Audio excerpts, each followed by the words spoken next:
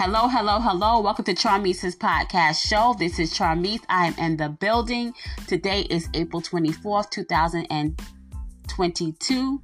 And today I'll be sharing with you a poem that I wrote called Keep Pressing, along with some Bible scriptures. For copyright reasons, this poem was written by Charmise Jones. Keep pressing through and you will make it through all that you are facing. I have placed you with gifts and purpose to reach many nations. I know that you don't quite understand all that I have for you in my hands, but very soon it will all make sense. My reward for you is full with great recompense. Keep moving and do whatever it takes. Let my voice lead you and guide you as everything breaks.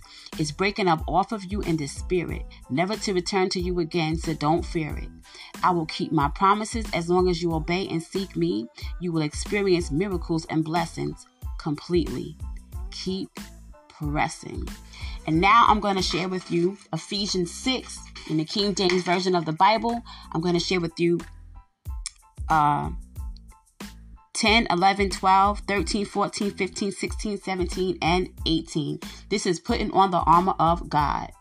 Finally, my brethren, be strong in the Lord and in the power of his might. Put on the whole armor of God, that ye may be able to stand against the wiles of the devil.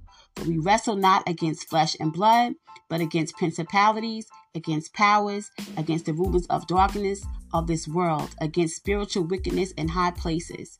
Wherefore take unto you the whole armor of God, that ye may be able to withstand in the evil day, and having done all to stand. Stand therefore, having your loins girt about with truth, and having on the breastplate of righteousness, and your feet shod with the preparation of the gospel of peace.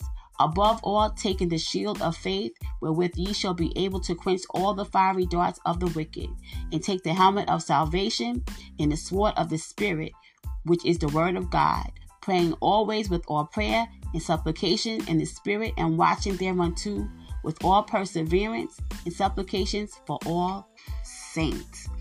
I hope this poem has encouraged you. I hope these scriptures have encouraged you.